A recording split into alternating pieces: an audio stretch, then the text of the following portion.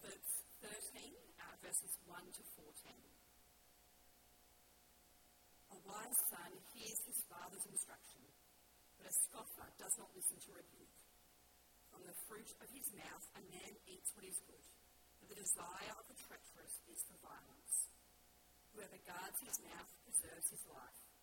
He who opens wide his lips comes to ruin. The soul of the sluggard craves and gets nothing, while the soul of the diligent is richly supplied. The righteous hate falsehood, but the wicked bring shame and disgrace. Righteousness guards him whose way is blameless, but sin overthrows the wicked. One pretends to be rich, yet has nothing. Another pretends to be poor, yet has great wealth. The ransom of a man's life is his wealth, but a poor man hears no threat. The light of the righteous rejoices, but the lamp of the wicked will be put out. By insolence comes nothing but strife, but with those who take advice is wisdom. Wealth gained hastily will dwindle, but whoever gathers little by little will increase it. Hope deferred makes the heart sick, but a desire fulfilled is a tree of life. Whoever despises the word brings destruction on himself, but he who reveres the commandment will be rewarded. The teaching of the wise is the fountain of life, but one may turn from the snares of death. This is the word of the Lord. Good morning, everyone. Our New Testament reading is from 1 Corinthians, chapter 4, verses 6 to 17. I have applied all these things to myself and Apollos for your benefit, brothers, that you may learn by us not to go beyond what is written, that none of you may be puffed up in favour of one against another. For who sees anything different in you? What do you have that you did not receive? If then you received it, why do you boast as if you did not receive it? Already you have all you want. Already you have become rich. Without us you have become kings. And would that you did reign, so that we might share the rule with you. But I think that God has exhibited us apostles as last of all, like men sentenced to death, because we have become a spectacle to the world, to angels, and to men. We are fools for Christ's sake, but you are wise in Christ. We are weak, but you are strong. You are held in honour, but we in disrepute. To the present hour we hunger and thirst. We are poorly dressed and buffeted and homeless, and we labour, working with our own hands. When reviled, we bless. When persecuted, we endure. When slandered, we entreat. We have become and are still, like the scum of the world, the refuse of all things. I do not write these things to make you ashamed, but to admonish you as my beloved children.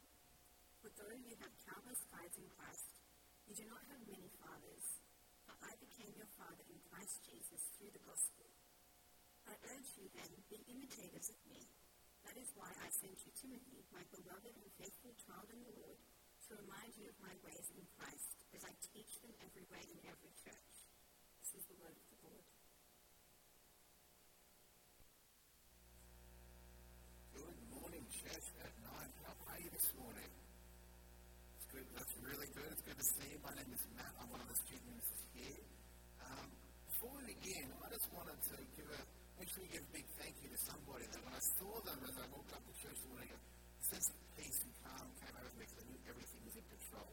I'm sure there's a lot of people that I haven't noticed keeping things going while Huey's been away for the 2 weeks.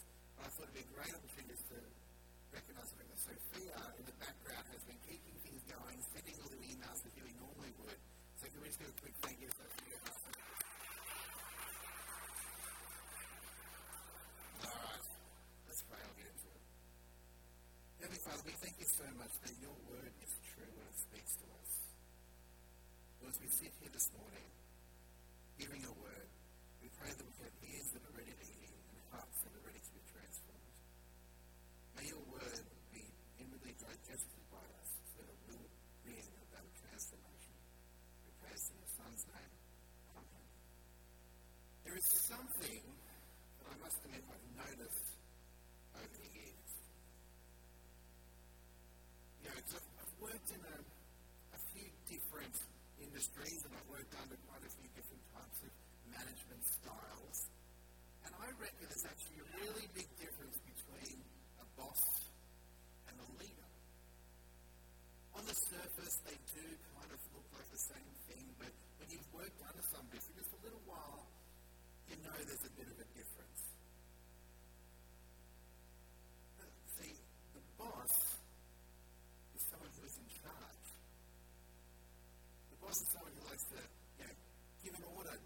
do something and it's got all the connection they really have with the work, unless they come back and when it's finished, or just to make sure you're still doing it. Whereas a leader is very different. And you know that you're working under a leader because you know that they are with you. They get dirty. They support you. They take all the ups and downs with you. And fundamentally, the difference between a boss and a leader is that a leader leads by example. You know what the job is because the leader has demonstrated it to you. Now, if I had to guess, and allowed to make a pretty broad statement, I think more commonly most people experience working for a boss rather than a leader. Why? Well, it's because a leader is much harder to be. It costs a lot more to be a leader than a boss. It's much harder to set the pattern than just simply demand something. As the old saying goes, talk is cheap and actions are expensive. Another broad statement I'm going to make is a leader's authority, I think, is actually worth a lot more than a boss's authority. A boss kind of assumes the authority that they have just in the role they sort of possess. They need to maintain that authority by using emotional tactics to keep everybody in line. And they don't seem to earn that authority like a leader does. A leader shows that what they're asking you to do is actually possible because they are doing it themselves. They demonstrate it. They set the pattern. So if you're working in a way that is in opposition to the pattern your leader is setting, well, you're in a bit of a tricky situation because only one of you is wrong. And let's be honest, compared to the leader, you don't really have much of a leg to stand on. As a church, we have been going through a short journey through Paul's letter to the Christians in the city of Corinth. And the Christians in Corinth, they have a few issues, to say the least. And the issue Paul has been focusing on so far is the issue of this great division that has been happening within the church of Corinth. They are forming groups around certain leaders who are amazing at speaking and who seem so wise. So the reasons why they're favouring one leader over another, well, they're not really godly reasons, are they? In fact, they're reasons that are simply the result of the culture of the city that they live in. The status in the city, having status, being built up in status, looking great amongst other people is very important for a citizen of Corinth. And the city seemed to attract a flow of particularly high-flying speakers coming in. So the Christians of Corinth naturally wanted to align themselves with certain leaders who they thought were just better at speaking and wiser than the other. Does that sound like someone that we might know? Does that sound a little bit like Sydney? Paul so far has been wanting the Corinthians and us to see that the cross represents something very significant. The cross of Christ tells us that the wisdom and structures of this world has been completely reversed. It is a visible sign that demonstrates that there is actually a true wisdom and structure to this world. And it's in complete opposition to the wisdom and structure of the world that we know and live in. What was wise is now foolish, what is strong is now weak, and those who are wise and strong by the word standard are under judgment. Paul has been encouraging the Corinthians and us to be foolish in the eyes of the world, to live in complete opposition to it, to live in complete opposition to the direction and the rhythms of the world we live in and know so well. Rather, we need to live within the wisdom of the world, of the cross, rather than the wisdom of the world. And the hardest thing about what Paul has been saying is the fact that he's not a boss. If he was a boss, it would be much easier for us to make the excuse, well, you know, Paul, what you're saying, in theory, yeah, you can say that easily, but in practice, that's a different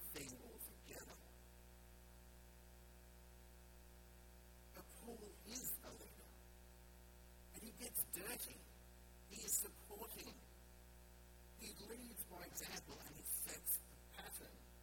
And if we are doing what is completely opposite to the pattern that Paul is setting, then we're in a pretty tricky position. And we don't really have much of a leg to stand on. In our passage this week, Paul wants the Corinthians to stop following the world and he wants them to start following him as he demonstrates the pattern of the wisdom of the cross. And he does so in three rather fatherly ways. First rebuking, then modeling, then loving. So please, can you open your Bibles to 1 Corinthians chapter 4, starting at verse 6.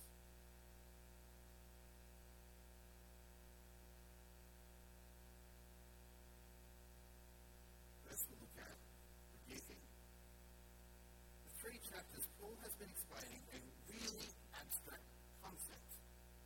The concept of the cross reversing the ways of the world, because the cross confirms what is true. It shows how much the world has turned away from God, so much that it is actually in complete opposition to God. Which is why the message of a humiliated, tortured, suffering, dying Messiah is just so foolish to the world. The image of the Messiah that the Israelites had been built up so much that when he finally arrived, much like an overhyped movie, just never quite lived up to the expectations that they had. So Paul has been explaining and illustrating this abstract concept.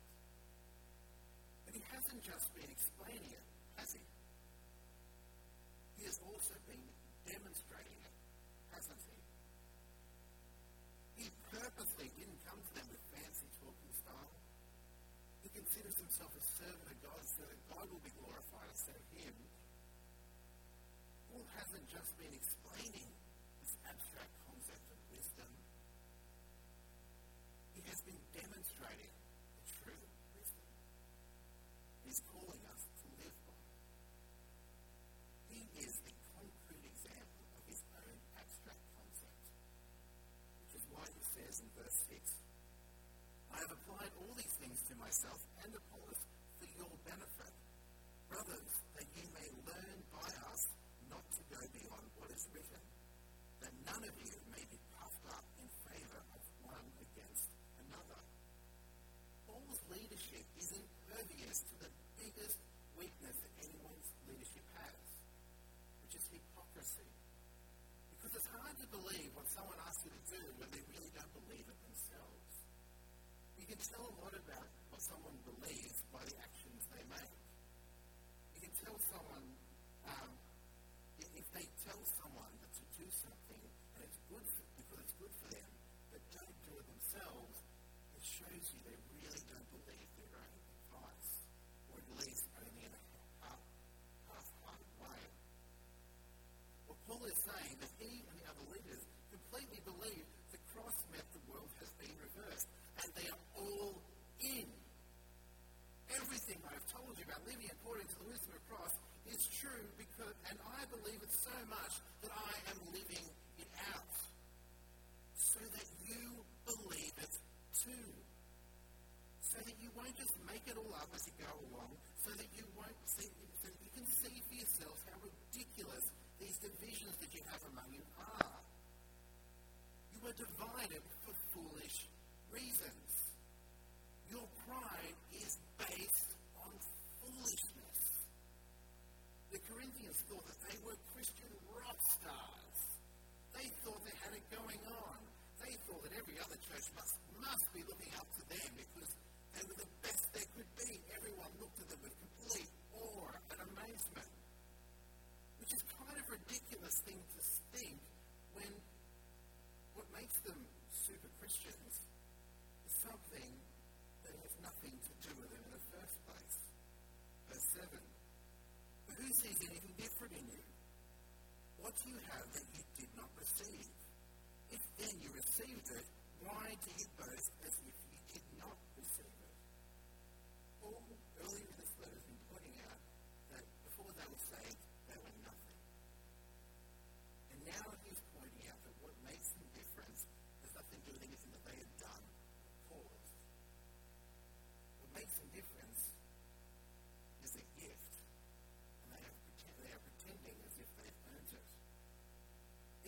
what like if somebody's given them a painting, an amazing painting, and they're walking around Corinth going, yeah, you see this painting? Yeah, it's pretty good, isn't it? It's amazing. Yeah, I did it. Yeah, I know, I'm pretty amazing, aren't I? That's right. They're so puffed up with themselves, and they think they're so wise, they think they are doing so well, they feel they don't even need Paul or the other leaders. And Paul rather sarcastically calls them kings. Verse 8. Already you have all you want. Already you have become rich. Without us you have become kings. And would that you did reign so that we might share with the rule with you. Now, if you're struggling to make sense of the wording of this particular verse, don't be too concerned, because the ESV in this translation, for whatever reason I can't work out, has sort of brought it out in a rather clunky way. But I think the Christian Standard Bible has a much more, filled out, simple way that it's much easier for us to understand. And the Christian Standard Bible reads, "You have begun to reign as kings without us, and I wish you did reign so that we could also reign with you." So why is Paul sarcastically calling the Corinthians kings? Well, there are a couple of possibilities.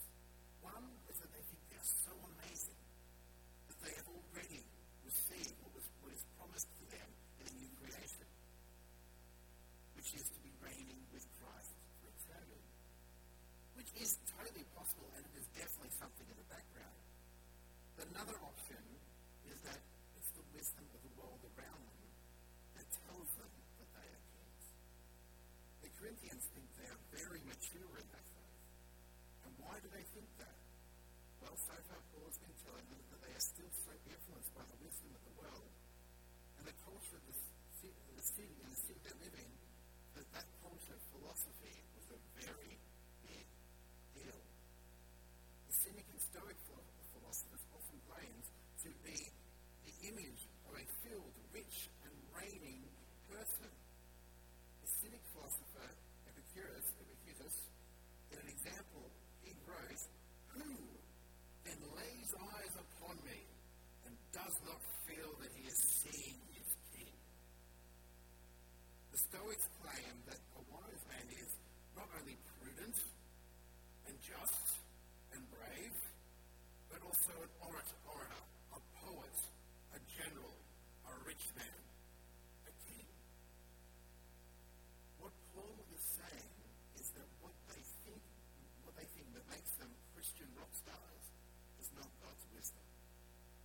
It's just the pagan wisdom of the world that they live in, puffing them up, making them think that they were more mature than they really are. But they have only succeeded in achieving the goals of the philosophers around them. They have ignored the goal that God has for them and for this world. And just as God makes the wise of the world foolish, the Christians of Corinth are looking pretty foolish. But how about us? How do we look? It's easy to stand at a distance of 2,000 years away from the Corinthians and think, "Oh, they're so foolish. I'm so glad we aren't like that." Funny thing is, that we actually have our own version of this, don't we? There is this image that we have of a modern Christian that we all hold in our minds, isn't there? The image that we all buy into. The more we reflect that image, the more we feel that we are a successful Christian. And the image I'm talking about is what I call Mr. and Mrs. Christian and the little Christian children living in their Christian house. The stereotype image of the perfect Christian family. And the married family part is key to it. Because you can't be a mature Christian unless you're married, right? You can't possibly think that you have everything Christianity has to offer unless you also have kids. And, of course, you need to have your own house so that you have a kingdom to reign over. Which, having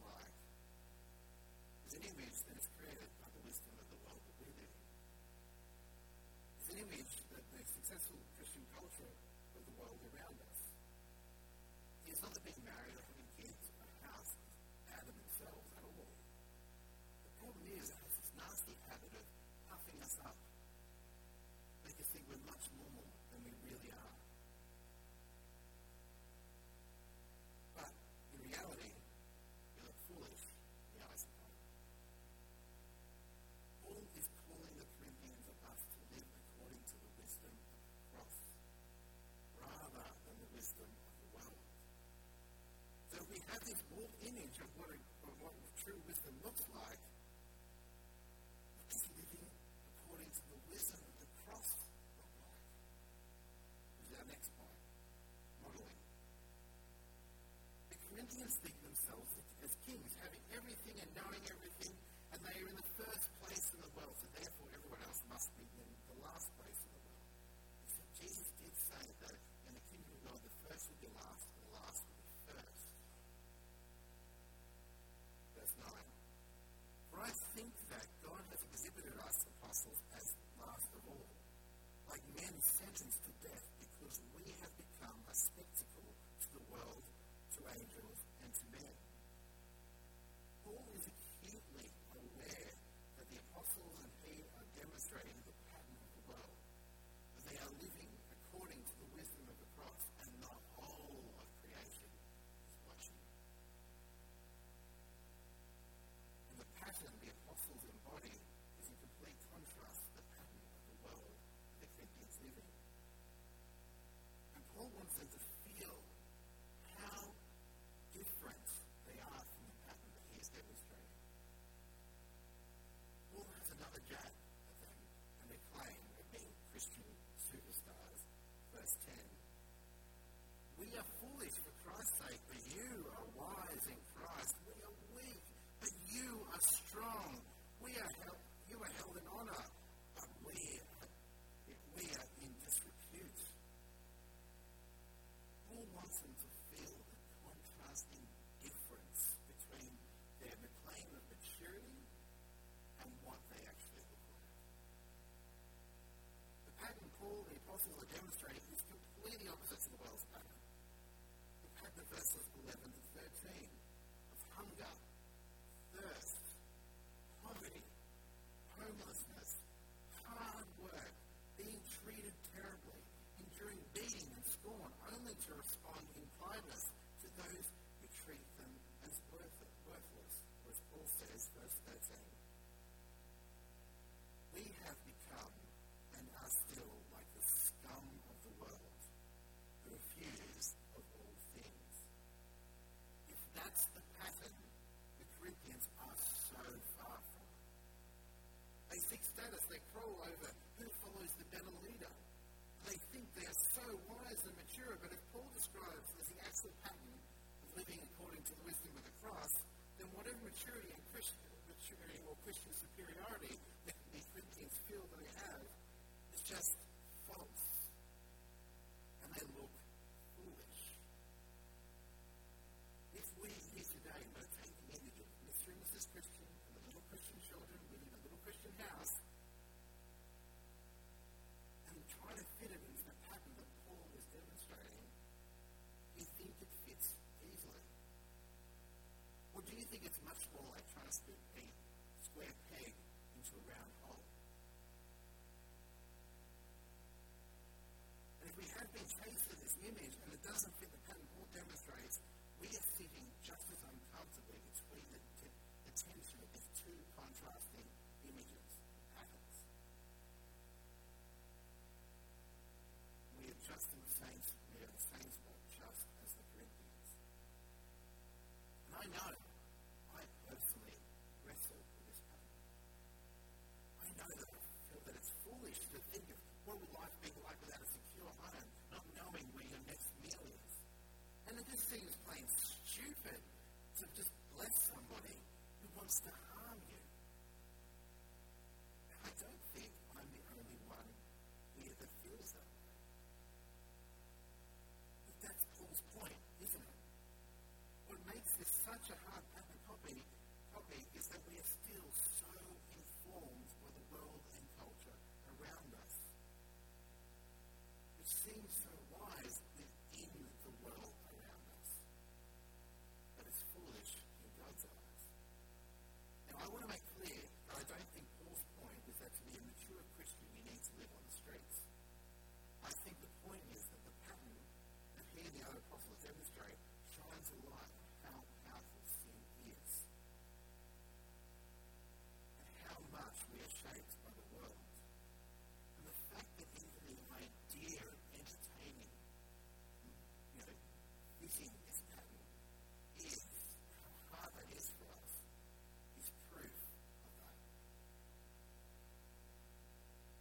shouldn't be surprised that the pattern that Paul is demonstrating is actually the true pattern. Why?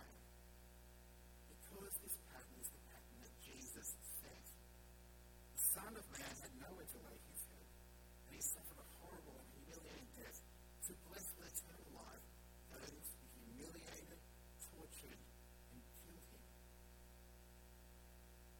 And as we feel the weight of this, and we feel the tension, Paul wants us in the Corinthians to know that he isn't just listing his hardships just to make the Corinthians and us feel really bad. He's doing it to warn and invite the Corinthians and us to live according to the wisdom of the cross rather than the wisdom of the world. It's the next point. 11. Verses 14 to 15. I do not write these things to make you ashamed, but to admonish you as my beloved children. Although you have countless guides in Christ, you do not have many fathers. For I became your father in Christ through the gospel. Paul's whole approach to the Corinthian church is that of a father. He's telling his children to pull their head in because they look foolish. There's one thing that I have learned about being a father is that a child's overconfidence can be quite dangerous. It's why my 2-year-old, as it happens, has had quite a few bruises and grazes over her time and a couple of close calls. See, the problem is that she actually thinks that she's much older than she really is. The fact that she's, quite tall and speaks very well for her age, Lisa and I get tricked into thinking that she actually is older than she really is. But the reality is, she's 2. Paul considers himself the Corinthian spiritual father, and the Corinthians are very overconfident children. And he is writing just as a loving father would, and reminding them that in reality they're still immature. Paul isn't a father who has a do as I say but not as I do attitude. He leads by example, just as Christ led by example. Paul's example of demonstrating of living according to the wisdom of the cross does not conform to the wisdom of this world. It's an example of the pattern that has an eternal perspective. An example that is foolish to this world and based on the wisdom of God, which is Christ crucified. The message of the cross is folly to those who are perishing, but to us who are being saved, it is the power of God. So what do we do then? How do we live according to the wisdom of the cross? Especially when the ways of the world are just so ingrained in us and we feel the pull of the world around us. Paul's answer is, verse 16, I urge you then, be imitators of me. Be foolish in the way that the eyes of the world for Christ's sake. The message of the cross sets us free. It sets us free from the expectations of the culture around us. It gives us an eternal perspective, which means our decisions should look different to the world around us. People of this world only have a very limited perspective. The description Paul lists about his and the other apostles' lives only seems foolish if you think of them in a very limited time frame. But it's wise when you think of them knowing that any hardship in this life is but a blip compared to all eternity with God. And we will reign with Christ for all eternity in the new creation. We also know that this pattern has a purpose. By imitating Paul, we will live in a way that brings glory to God, serving him as his workers and building the kingdom. But until Christ's return, we are still in this tension.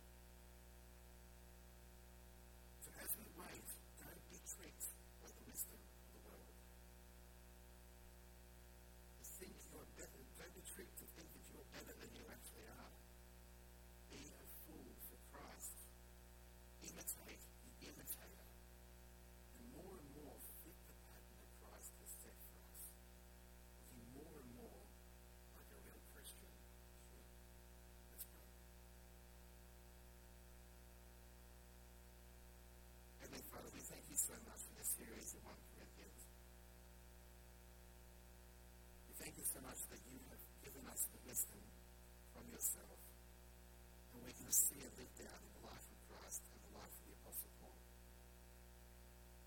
This week as we go out, Lord, help us